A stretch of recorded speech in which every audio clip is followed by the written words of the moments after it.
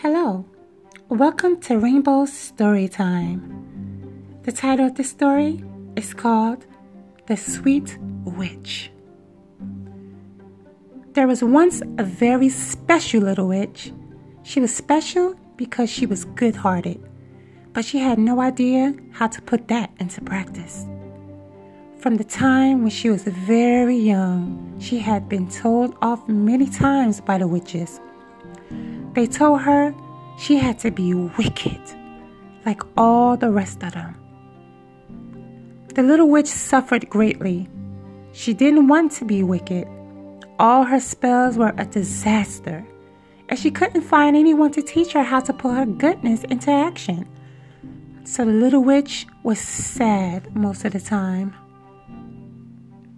One day, she heard that the old witches were planning to cast a spell on a big mountain and turn it into a volcano, which would destroy a small town. The good little witch thought about how she could prevent this, but she didn't really know how to.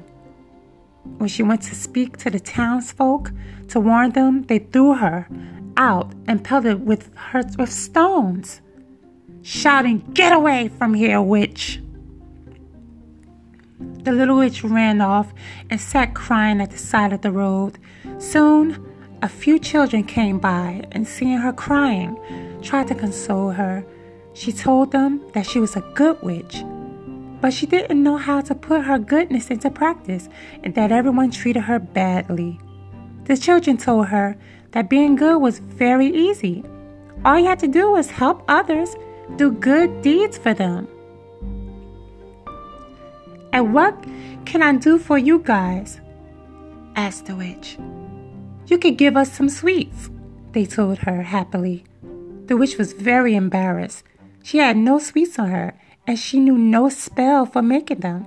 But the children didn't mind, and off they went to play. Feeling somewhat encouraged by this, the little witch set off for her cave, ready to help everyone. However, on her way, she came across the old witches casting their spell on a mountain. The mountain had already turned into a volcano and was beginning to spit fire. The little witch wanted to prevent this happening, but she didn't know how. Then a whole load of magic words came into her head. She said them, and before she knew it, the fire on the mountain had turned into a stream of sweets. The mountain launched thousands of sweets into the air, and they fell onto the town below. And that's how the little witch learned how to do good, by sincerely wanting to help others.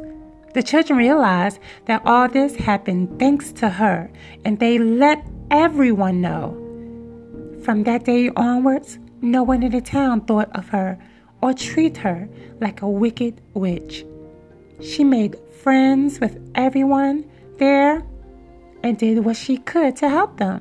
And in memory of her spell, since then, they always call her the Sweet Witch. The end.